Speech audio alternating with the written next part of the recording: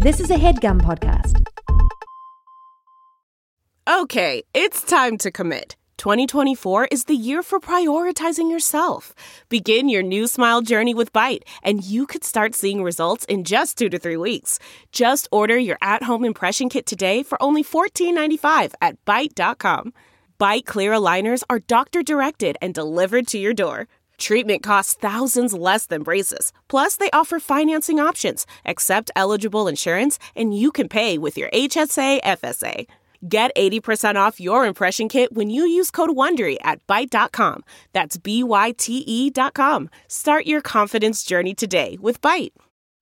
Hi there, it's Julia Louis-Dreyfus. You may know me from my podcast called Wiser Than Me, where I talk to older women and get their wisdom from the front lines of life. I was amazed by how many people told me our show made them look forward to getting older, which is why I'm here to talk about season 2 of the show. Sally Field, Billie Jean King, Beverly Johnson, Ina Garten, Bonnie Raitt, just to name a few. All hail old women. Wiser Than Me season 2 is out now from Lemonada Media. Hi, this is Tig Notaro and Cheryl Hines. Yes, and this is Tig and Cheryl True Story. And today we don't have time to even tease what this is about because there's so much. It's so good. You're going to want to hear every word from our guest. It's literally so good because our guest is Eric Goode. Oh, I get it. So Eric Goode was the director and producer of the docuseries Tiger King on Netflix. Also, I mean, let's give credit where credit is due. It was also produced and directed with Rebecca Chaiklin. So that was his partner. Right. But today we have Eric Goode on. And we ask him everything. Monkeys, turtles, skunks. Murder. Let's get into it. It all started when Tig and Cheryl met in the mid-2000s. Hey, nice to meet you, Tig. I'm Cheryl Hines. Hi, Cheryl. I'm Tig Notaro. Should we do a podcast about documentaries? Yes. A podcast about documentaries? Is this microphone on? 5 furious frogs fiddling faintly. Furious frogs fiddling faintly. 5 furious frogs fiddling faintly. I am the first ever podcast, and Tig and Cheryl are following in the sound of my footsteps. Let's get started. I'm so ready. Tig and Cheryl. True Story. Hi, everybody. Welcome back to our podcast, Tig and Cheryl True Story. Today, Tig, are you there? You're just really I am. quiet. I think you're doing such a great job. I'm in awe. Thank you. I'm speechless. Yeah, that's the first time. Okay. Today we're talking about Tiger King. Which is a 7-part documentary series that premiered on Netflix in March of 2020 this year. Not long ago. It was directed by Eric Goode. That's who we have with us today. And Rebecca Chaiklin. I'm assuming I'm saying that right. So I think we should just jump in and bring Eric in because I have so many questions and thoughts. Can I also add just very quickly that this documentary was watched by over 64 million households in the first month of its release. So that translates to over 5 billion minutes of streaming. That's half of what my comedy specials get. So that's not bad. That's not bad. Everything about this documentary has been a lightning in a bottle. I mean, everything. First of all, it's an amazingly great documentary for so many reasons. The overall message of what the documentary is about, and then the characters in it that are real people, and then the stories that unfolded one after another. I mean, it really captured everybody around the world. All right. So anyway, let's bring on Eric. Eric, hi. Hi, you guys. Hi, Eric. So Eric and I have known each other for several years.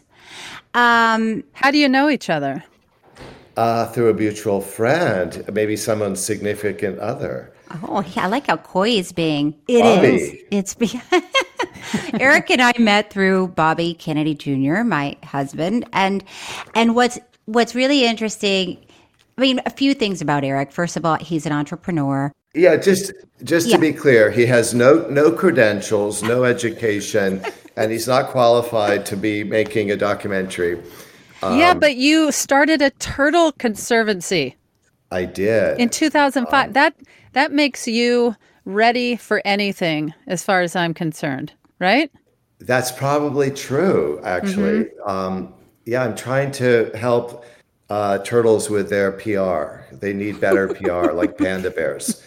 So I'm rooting for turtles. Well, that's what's so interesting knowing you personally and then watching Tiger King, because, Tiger King is about Joe Exotic, who owns a quote unquote zoo, we'll say. And he has all these animals, and it's part of this documentary is just heartbreaking because of the way that the animals are treated. And I think when people watch this show, they got so caught up with the characters that sometimes I don't know that they got the message of the documentary until the very end. If they did or if they didn't, I don't know. Well, first of all, what do you think was the overall message of the docuseries? Well, I hope at the end, for those that made it through to the end. Oh, everybody did. They came away hopefully recognizing who the real victims are in the story, which are the cats and, the suffering and exploitation that they're subjected to. And the commonality between all these people that trumped the issue oftentimes is the way that these people use these cats to basically bolster their egos or their sex life or their to make these people look special. And they all do it in a different way, but in the end of the day, they're using the cats to do that. And what was so... go ahead, Tig. Well, I was just curious how you stumbled upon this and then decided I'm going to put my energy into this world. Well, I actually, and I have to say, Cheryl witnessed one evening a little string out of footage you and Bobby did quite a few years ago, Cheryl, when we were still trying to form this story. You were kind of a guinea pig at the time, and I'm sure you wondered, what was I showing you? I did. Because I just felt like we were watching crazy people in Florida. But go ahead. But I started I cast a wide net, and I was filming everyone under the sun.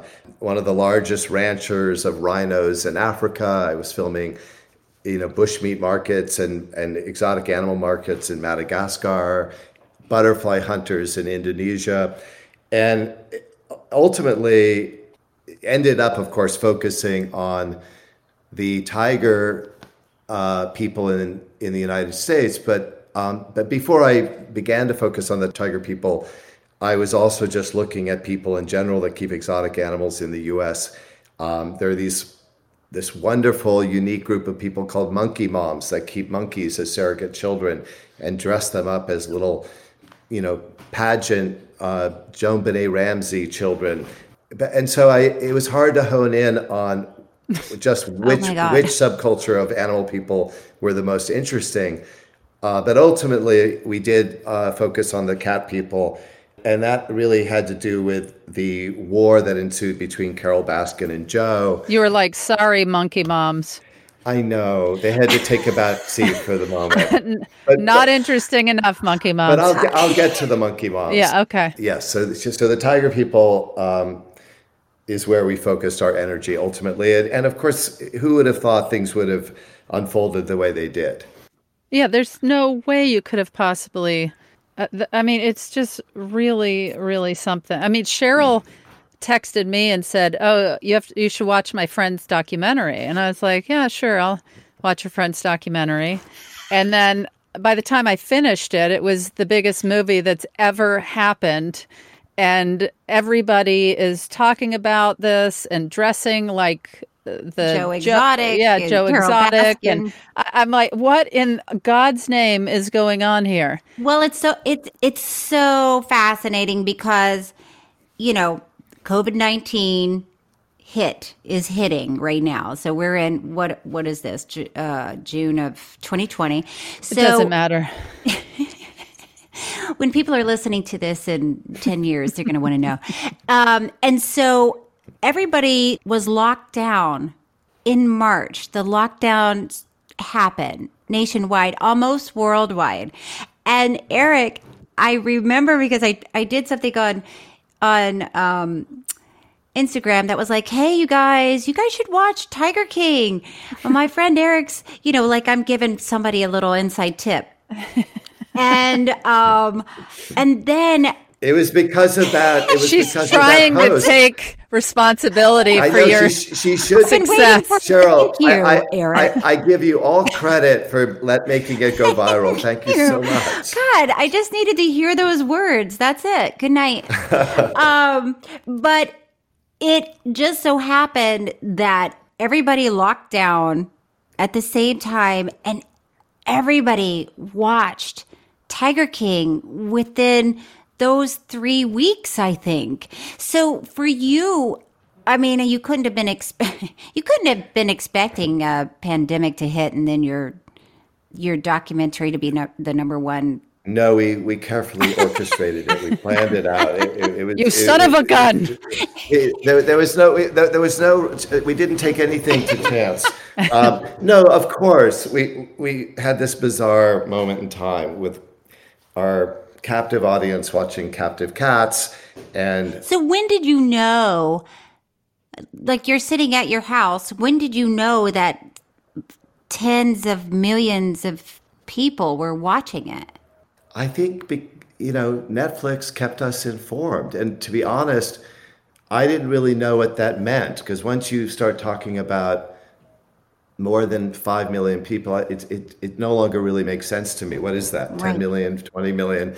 But obviously now it's surreal. I just sort of wonder, or I don't even wonder, actually. I'm sure this year's Halloween Oh my God. costume, the trick-or-treaters out in front of my house will all be little tigers and little Joe Exotics and Carol Yes. Baskins. Viruses. And viruses. Viruses. And maybe viruses. Although I think maybe Joe and the tiger will trump the virus. I think you might be right. Mm-hmm. It's hard to know why people are so taken with this. I guess mostly probably because of the wild characters in it and the way they look and the way they talk, but then also all the storylines. And it seems like if a 10-year-old watched this, they were excited to see the beautiful animals, because there are really beautiful animals in this. And by the way, the photography is really beautiful in this documentary, because you see why people want to be close to these cats, because they're just extraordinary. So you understand why people are drawn to them, and you understand why if somebody was at the mall and there was a weird guy with beautiful tiger cubs, I would want to see them. I would want to pet them. I would want to be a part of it. So I think a 10-year-old watching it with a 45-year-old, they get different things out of it, but it seems to have appealed to almost everybody. Yeah, there's something very attractive or very compelling. Yes, compelling about baby tigers. We've been thinking about our next series might be the Panda King. We think that would even trump tigers. Really? People want to cuddle baby pandas. Yeah. So we're focused on the panda craze in America. In America? No, we're not. But how long did it take you to start to finish do this movie? Because this felt like it spanned some time. Yeah, it ramped up over 5 years. I think we started about 5 years ago. But again, that was the beginning. Was we started with a different idea. What idea did you start with? We started just really looking at our relationship with animals and really looking at the pathology of people and the obsessive nature of people and animals, whether you're a crazy cat person or a reptile guy like me. There's just something fascinating about that to me. It's kind of the best in show aspect of humanity. You know, there's so many interesting animal people out there that you would not be aware of. For example, there's something called the Skunk Fest that takes place in Ohio, which is people that keep skunks in their homes. You know, there's the monkey moms. There's the, I don't know, there's a whole lot of them. There's bird people that dress their birds up like pirates and make puppet shows out of their birds. Who has this time? When somebody, tells me about a show I have to watch or a book I need to read, I really have to think, when am I going to make time in my schedule? I cannot imagine having so much free time that I'm dressing animals up like Jean Bonnet or keeping track of skunks in my home. Maybe I'm unusually busy, but I don't know. Where is this? I love birds, and they come up to my window. I have bird feeders. I go out my door and I look at them and say, "Oh, look at the beautiful Cheryl. Stay out of this." I try to point to my little children. Look at these beautiful birds. And I am a cat person. We have a cat named Fluff that lives in our home, but she's not stinking up the place. She's not in any sort of crazy outfits. And she's behaved, right? You don't let your cat go outside and kill animals, I heard. She's so well behaved. She's so well behaved. Yeah, I think there's a lot of people with a lot of time. And I think there's a lot of people that are obsessed. And I think there's something wonderful about people that have obsessions. I don't think it should necessarily be a bad word.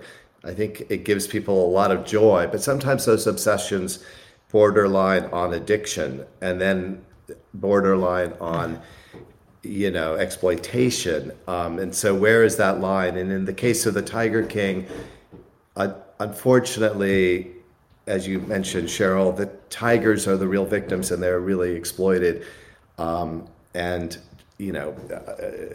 monetized, which is very sad in the end. And when we set out to do this film, we were very conscious of not doing a story where the audience is subjected to watching animals being abused, because no one wants to see that. So we had to thread the needle carefully to, engage people, but hopefully at the end of the 7 episodes, you walk away scratching your head thinking there's something disturbing about this, and hopefully we can make change. I think you just said that perfectly, because I think the ending was a bit of a gut punch for people because they were so entertained by a lot of it. And at the same time, a lot of it was heartbreaking on so many levels, just the storylines. And you forgot sometimes while you're watching it that these people are real people. But can I just say, because I know you and I know how much you love animals, I thought you did an exceptional job when you were interviewing all of those people, because you're such a compassionate person. It never felt like you were judging them, which I think it would have been hard if I were talking to somebody that I thought was being abusive to an animal. I think it would be hard not to come at them from that judgmental place. But I felt like you were very, you were a good listener.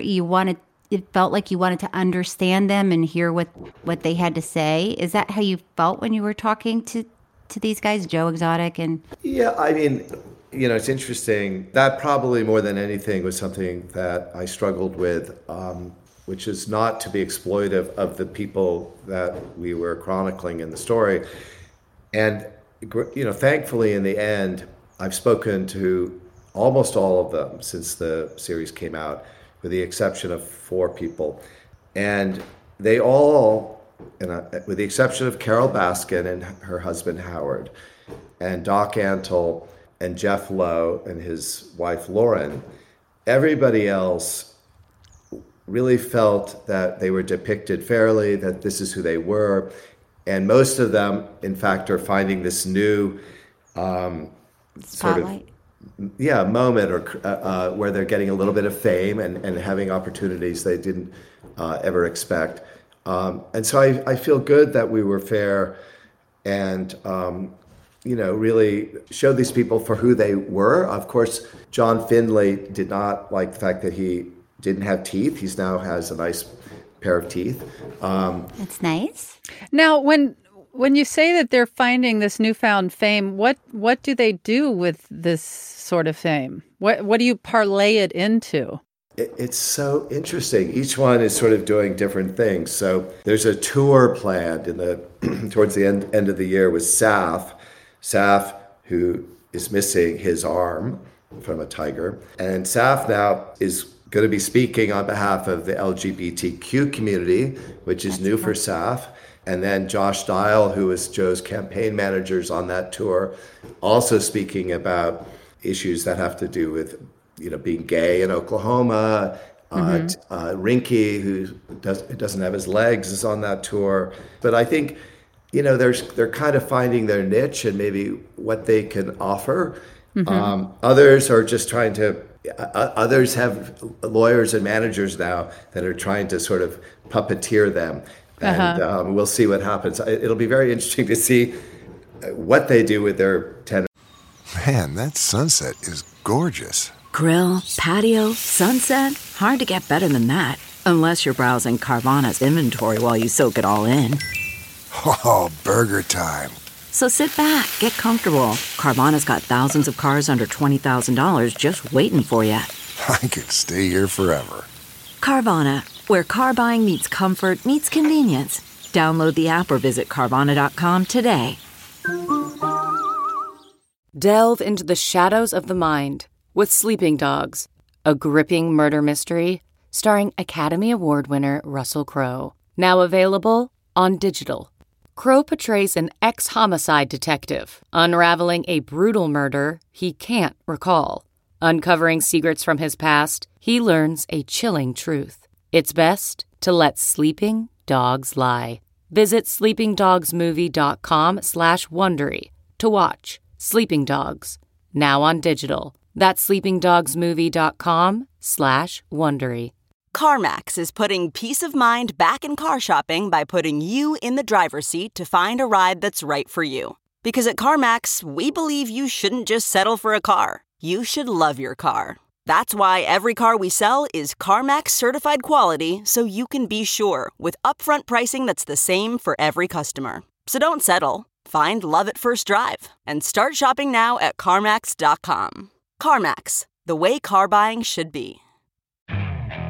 Okay, picture this. It's Friday afternoon when a thought hits you. I can spend another weekend doing the same old whatever, or I can hop into my all-new Hyundai Santa Fe and hit the road.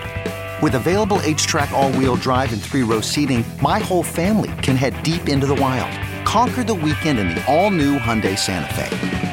Visit HyundaiUSA.com or call 562-314-4603 for more details. Hyundai, there's joy in every journey. Or 15 minutes. And as far as the moment when, is it Saf, you said? Loses his arm, was it really that casual? It felt like it was another day at the office, and that, the arm was gone, and it's just part of the job. I found that really interesting. Well, I'm sure it wasn't that casual, and Saf, was exceptional in the way Saf handled that. Normally, a person probably would not have been that stoic, and had come back to work only a week and a half later after losing your arm. I could not believe that. I can't. It's still hard to believe. To believe. And I think Saf did that because he was very conscious that when an incident like that happens at a zoo, especially a roadside zoo, that can be the straw that breaks the camel's back, and the zoo will be closed down. And he knew that was very likely, and I think wanted to prove that, it was nothing. When people get injured at these zoos, they get a tiger attack. When they go to the hospital, they'll say, it was a chainsaw, and that's why I'm getting 70 stitches, or, it was this. I see. They try not to ever say it was, because of a tiger. Wow. Interesting. Okay. Well, that helps inform it a bit more because that was something I kept and continue to think about. I was going to say, but what I love about many of the sort of lead characters, they all seem to be doing or trying to do reality TV shows. Mm-hmm. And I'd love to just do a mashup of all of the trailers of their reality TV shows. But Jeff Lowe and Lauren are doing a reality TV show or trying to. They have they're working on some deal. James Garretson, who has the jet skis, is doing a reality TV show based in a strip club in Orlando, Florida, that he's working on. Doc Antle is doing a reality TV show with his many ladies. So this is how it parlays. It goes to reality. Okay, of course. Why? Of course. Which I'm just waiting with bated breath to see them all. So I'm very excited about that. Same. I can't wait to watch those shows. And I was just curious if there was anybody in particular in the movie that you, because it's such an array of personalities and people, was there somebody that you felt like, I actually really connect with them more than anybody, and this is somebody I could spend time outside of this film with? Wow.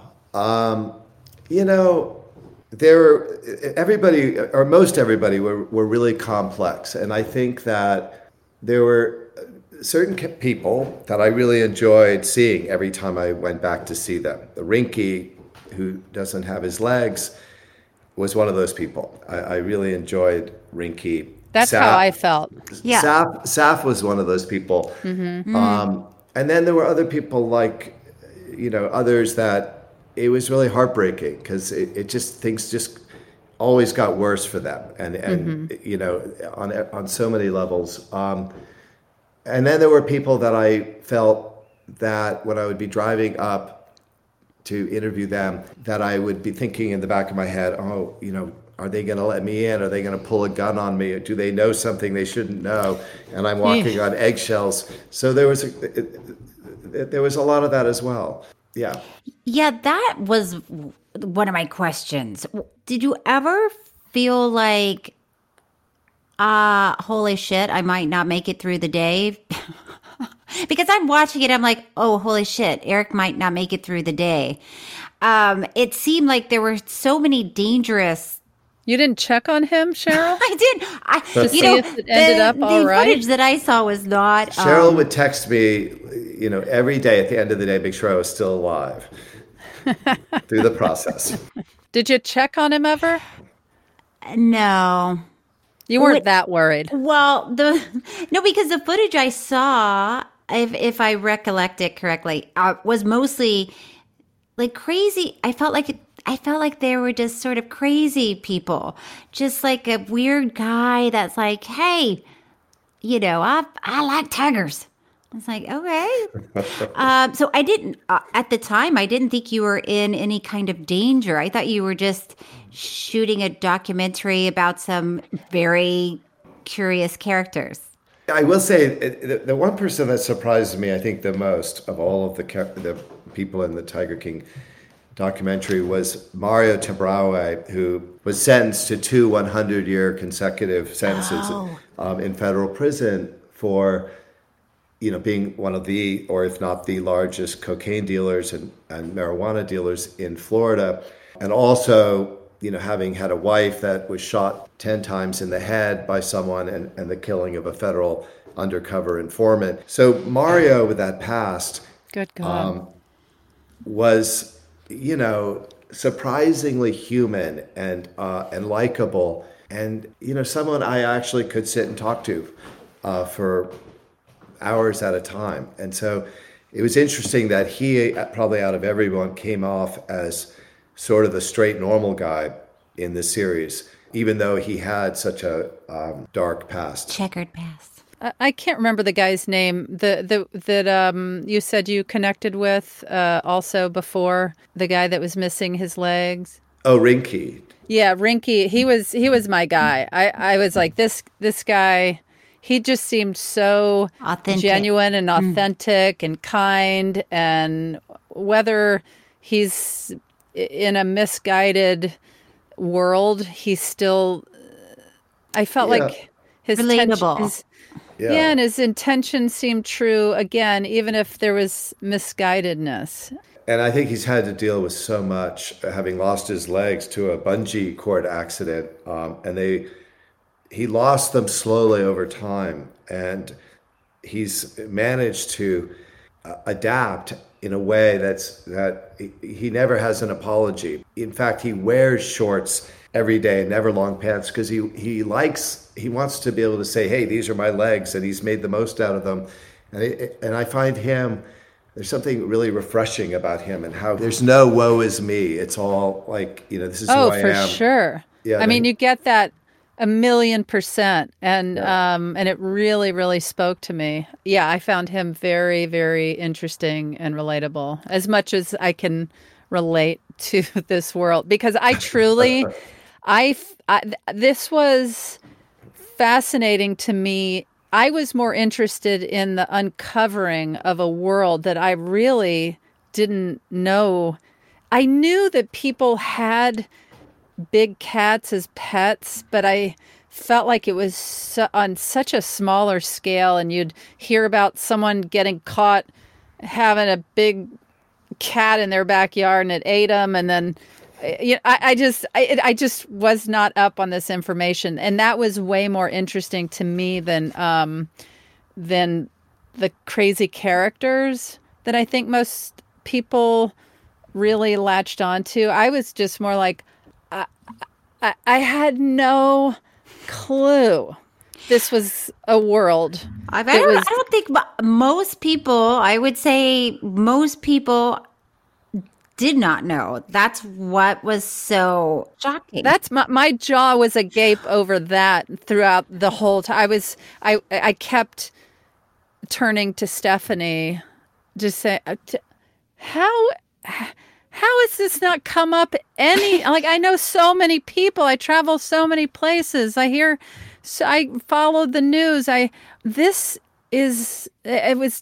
beyond me. I will say this, I've always found, middle America, and I don't say that in a negative way, but sort of suburban, rural parts of this country fascinating. And I think that we tend to generalize about suburbia and think, oh, that's suburbia, or that's, middle America. But when you start to turn over the rocks and inspect a little bit more, you start to see that there are things going on that are really surprising, whether it's people that keep exotic animals, or people that are involved in strange sexual fetishes, or people that collect things that you would never think one collects. And I think that we tend to think, especially those that live in big cities like New York or LA, that, everything revolves around New York and LA. But I think, Errol Morris was onto something, and many people that chronicle suburbia. There's a great book by Bill Owens called Suburbia in California, and it's one of my favorite books. It was done in the 70s, but you shouldn't generalize, I think, about all of America, and it's just surprising what's going on behind closed doors, or, and so I find that fascinating. Well, one of the things that's been so incredible for me as a stand-up comedian, traveling to every part from major cities to rural America to college towns. I've done churches. I've done living room tours. I've gone around the world. And when people start to feel like LA and New York are representative of the bigger picture, it's one of those things, like, you could never describe being in love or being a parent until you experience it. And I feel it's the same until you've really gone out into the world beyond that LA and New York bubble. You cannot begin to understand what's out there. Yeah, I couldn't agree more. And it always reminds me of that wonderful New Yorker cover by Saul Steinberg. There's it just shows New York and the West Coast and Hawaii and nothing in between, but there's so much in between. It's a fertile landscape. So much. I feel like people should not be allowed, I don't mean this literally, but I don't think people should be allowed to travel outside of this country until they have explored it more, because there's such a lack of knowledge. You know, it's and that goes for even people that live in Middle America, not knowing what's the rest of it. Yeah, right. There's so many things to see. There's so much beauty. There's so much horror. There's so much to uncover, and people are so excited to go and travel outside of this country and see what's out there, and just to have a better knowledge of where we're from, and I think it's helpful. Yeah. No, I agree. Eric, I have a question. So when you were shooting this, like we talked about, there were so many stories that started unfolding. I mean, murder. I don't know if you knew that was going to be a big part of this series, and then talking about drug trafficking. And I mean, I was always surprised when you guys would show up with your cameras that people were like, yeah, come on in. I mean, I would have been like, hey, I'm drug trafficking right now. Can I call you back? But they were just like, yeah. No, I would like to kill somebody. And, you know, it was just, that was also sort of shocking to me. But what did that feel like in your shoes? Well, maybe partially the fact that I'm, as I said earlier, a person with no credentials, and that I came out of this New York nightlife world where, you know, we did drugs and we were somewhat unorthodox, and I won't go further into that, but I think I wasn't a journalist, and Mario could share things with me, you know, hey, Eric, you know, in the 70s we did Quaaludes and this, what did you do? And blah, blah, blah. And so, you know, we were on a level that maybe wouldn't have been the same had it been someone else. And the fact that I know a lot about animals. So it was pretty easy for me to speak the same language in many ways, not every way. And but having said that, there was a courtship in order to get access and to make these people feel comfortable speaking with me. And sometimes that took months. So it wasn't just, hey, I'm coming down to shoot you. Let's talk about meth and tigers together. You know, it didn't quite work that way. Where did you don't have to answer this, but where did you stay when you were?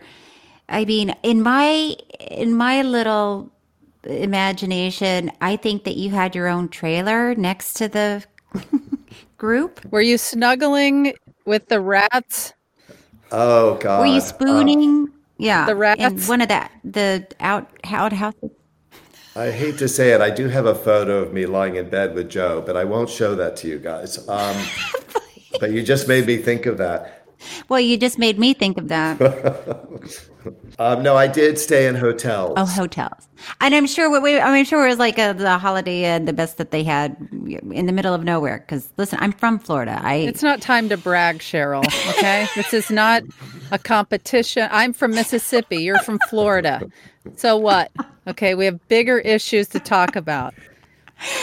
I want to make this all about me.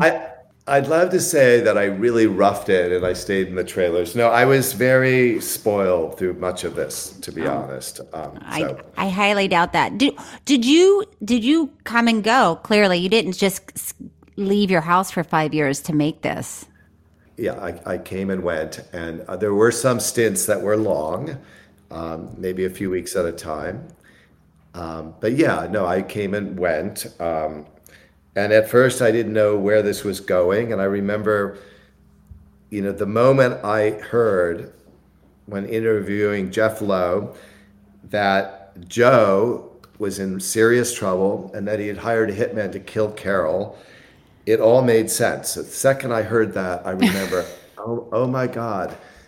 You know, now I know why Joe left the zoo. Now I know why Joe's been the way he's been. He's been trying to kill this woman. The FBI is on his tail, and that moment everything suddenly made sense. But yes, I had no idea that Joe was plotting that, because of course he was plotting that for the whole year I was filming him. Oh When that started to seem like, I thought that's what was, I thought I was about to watch not only people exploiting or abusing animals, but I was so not ready to also be taking that in, that I was pretty stressed through this series, and I was, it was stressful. It was very stressful for me, and I don't feel like I stress easily, sir, but I was stressed. I was too. I was stressed making it much of the time. I'm sure. Were you just ever like, let's get the hell out of it, whatever, let's, you know?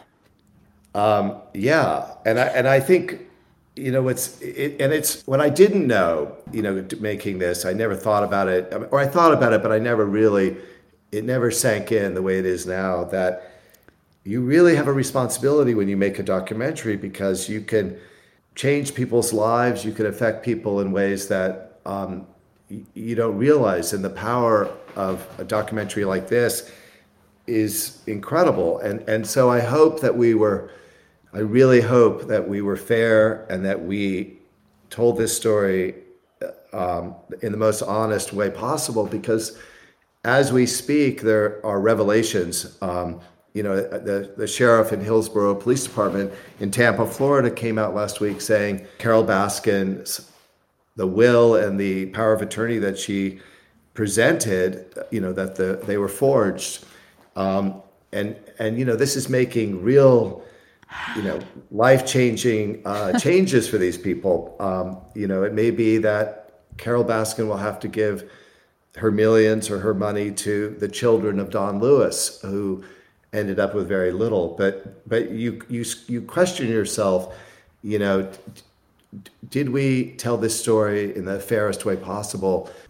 Because obviously people now have, you know, made conclusions about people, that Joe Exotic is Robin Hood. He's a folk hero. Should Joe be a folk hero? I don't think so. Carol Baskin may have had a hand in killing her husband. You know, these are big, you know, these are powerful things to put out there. Cheryl made a very good point a couple of weeks ago about Carol describing or being asked about killing her husband, and she said that, you know, his hand wouldn't even fit in the grinder. Yeah.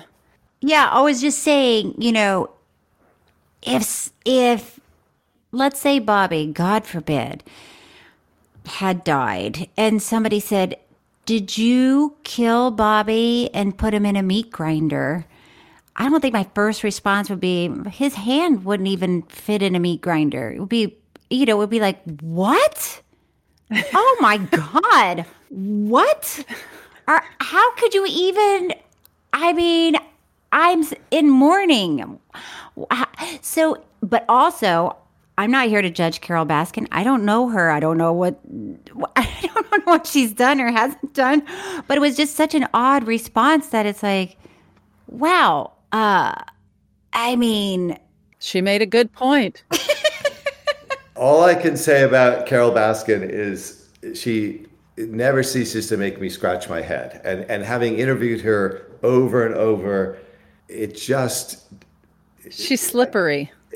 Yes, and there's something that just makes you wonder about everything. You know, the way she responds when you say, "What happened to Don Lewis?" and she bats her eyes and looks up and has sort of an eerie laugh, or, it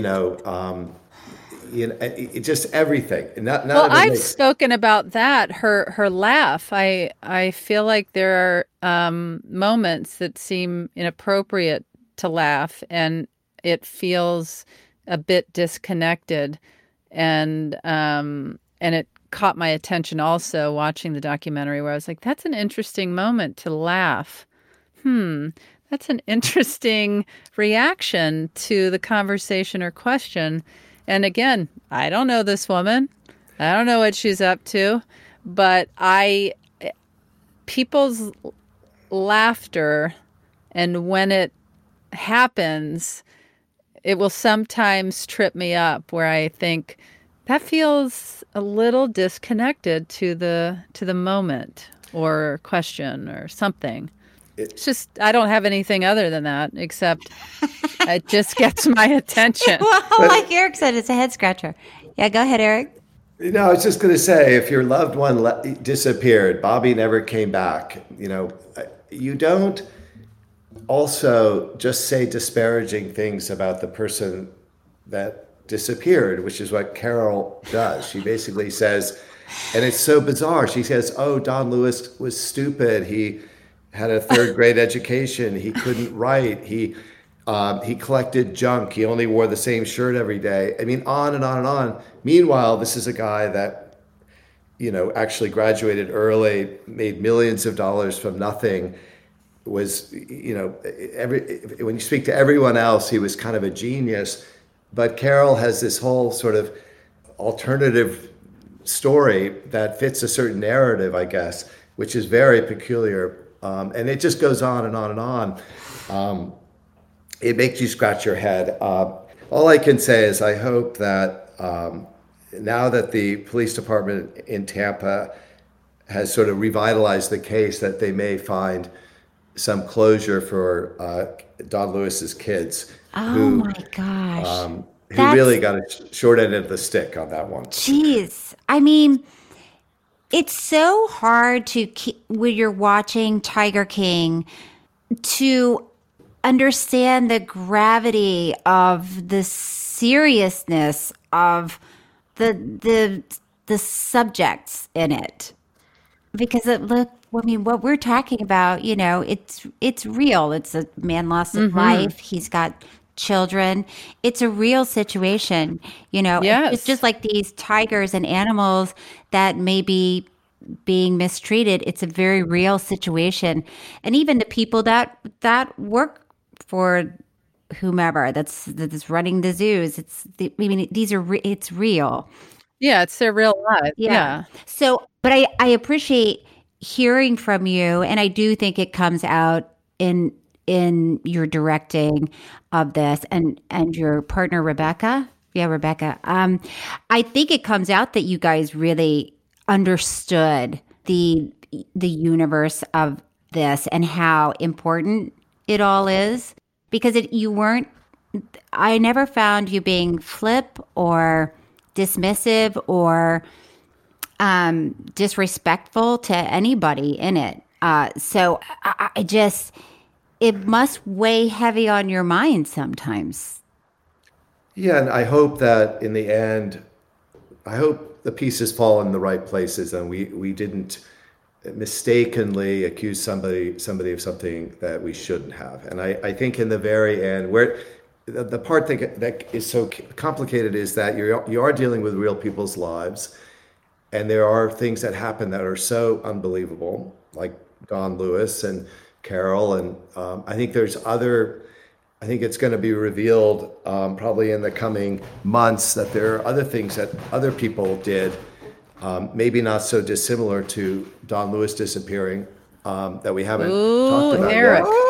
I don't mean to say that like that, but there are other skeletons in literal skeletons. Literal skeletons that have come. We've learned this in the aftermath of the show. Eric, would you mind if we listened to the clip of Carol talking about her husband? No, go ahead. I know everyone has seen this movie, but I just thought it might be yeah. I was going to say, because it's one of my favorite signage memes, was there's no relation to Baskin Robbins, Carol Baskin. Go ahead. We had a meat grinder. If you've ever seen a Butcher Boy meat grinder, it's about that big around. That became like this wholly exciting thing that I ran him through that grinder. And it's like, I couldn't run his hands through the grinder, much less a body. Yeah, okay. Yeah, I just, again, I can't, if Stephanie disappeared, there's never a point where it would be that casual. And hilarious.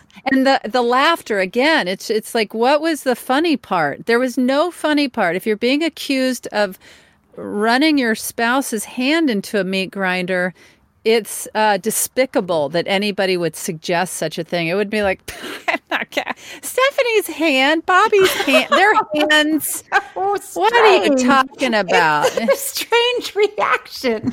It's disconnected. It's disconnected. It's not funny. And no, it is not funny. But so Eric, now I don't want to ruin it for anybody who hasn't seen Tiger King, but Joe Exotic is now in prison. And I thought, the most beautiful part of the documentary was I think it's just audio, right, of him talking about his experience being in prison. Do you have that, Thomas? Oh, I thought you were going to say the most beautiful part was his wedding.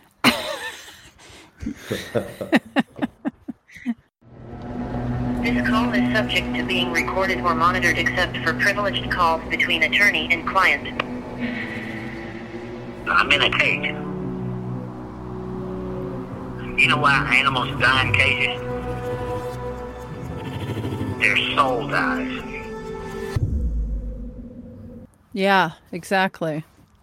I mean, it's so powerful. Yeah. Yeah. Yeah, I hope Joe really understands that. He also talks about his chimps that were deprived of being with each other for all those years, and then they were, placed in a chimp sanctuary in Florida where they could actually, for the first time, hug and touch one another. I think Joe, hopefully he recognizes what he did. Although I think Joe's a very good actor, and he's good at making he kind of knows what to say and what one wants to hear. So I have mixed feelings about Joe. I feel, just on that, I feel that the criminal justice system is really deeply flawed, and Joe doing 22 years in prison is too severe because it's effectively a life sentence for Joe. And Joe is not one that would probably do well in prison. Not that anyone would, but so it's really tragic what's happened with him. And this whole Free Joe campaign that's ignited recently, I think is, sadly probably giving him a sense of false hope. There was this huge tour bus that went to D.C. to try to, get Trump to pardon Joe, and all of these things that are going on that are really, kind of surreal. Which probably would be one of Trump's number one priorities. Mm-hmm. No, I think it's going to be number one because Joe sort of, represents independents, conservatives, and Democrats. So I think as it gets closer to election, he'll probably pardon, Trump will pardon Joe. Oh. It'll be a landslide. I'm kidding. Eric, wait, what are you kidding about? That he's going to pardon him, or that it's going to be a landslide? Or no, but these people that are trying to free Joe think that if Donald Trump pardoned Joe, it would help him in his election, which is so. Now, here's something I remember Cheryl saying that I wanted to ask you about. Is it true that you're a vegetarian? I'm not a vegetarian. Okay, well then let's skip that. Oh, did you ask him that because we were talking about the idea of what they fed the tigers and being around that all the time? Well, just all of it. And also thinking of the prison sentence, because I'm sure there's plenty of people that feel like, no, he jeopardized the lives of these animals. Right. I'm sure there's an argument on either side. And do you get that sort of feedback or hear that from people? Wait, I'm sorry. What's the question? Sorry. Like, why shouldn't he be in jail for 22 years? The way he treated animals, and potentially killed all these tigers, and right. I don't think it's. Yeah. I don't know. I don't know either, but I do think that we tend to be only punitive and not try to rehabilitate people at all. And I think that the truth is that if Joe's in prison for the way he treated animals, and he did horrible things to animals, there's no question. Who needs 230 tigers? I do not. It was abusive, and it was exploitive and everything else. But there are so many other people that should be charged for the same crimes as Joe when it comes to the mistreatment of animals, tigers, and other exotic animals. And so, right. I guess the question for Joe is, why was he singled out and these other people are still operating that did equally horrible things when it comes to the animals? They probably didn't try to kill anybody, or maybe they did. But so I think that Joe was targeted, and maybe because he was the most outspoken, flamboyant, and yes, he probably did have more tigers than anyone in the country. But there are other people that should be accused of the same. Oh, for sure. I have no doubt. Eric, you did sort of gloss over the tried to kill somebody. It does seem like if we take a step back, he seems like he's been trying to kill Carol Baskin for most of his lifetime. So, that can't be legal to put snakes in somebody's mailbox. It's hard not to laugh when you talk about it, but I'm sure in the moment it's a serious, he threatened her a lot at the very least. Yeah. There's a combo of... It's a combo platter. This guy might be rough to have out on the streets. I think that's fair for sure. And I think there may be others that had done similar things that Joe did, but they were just a little more quiet about it. Joe put it out there that he was trying to kill Carol Baskin. He really did. And I think there were other people stood on the mountaintop and put it out there. Yeah. But so what I'm hearing you say without you saying it, it sounds like maybe the prison system isn't going to rehabilitate Joe or a lot of people. So would he be better off in a different type of facility where they were looking at his psychological well-being? And he was transferred 2 months ago to a place called Fort Worth Medical Center, but I went there. It's a prison outside of Fort Worth, Texas.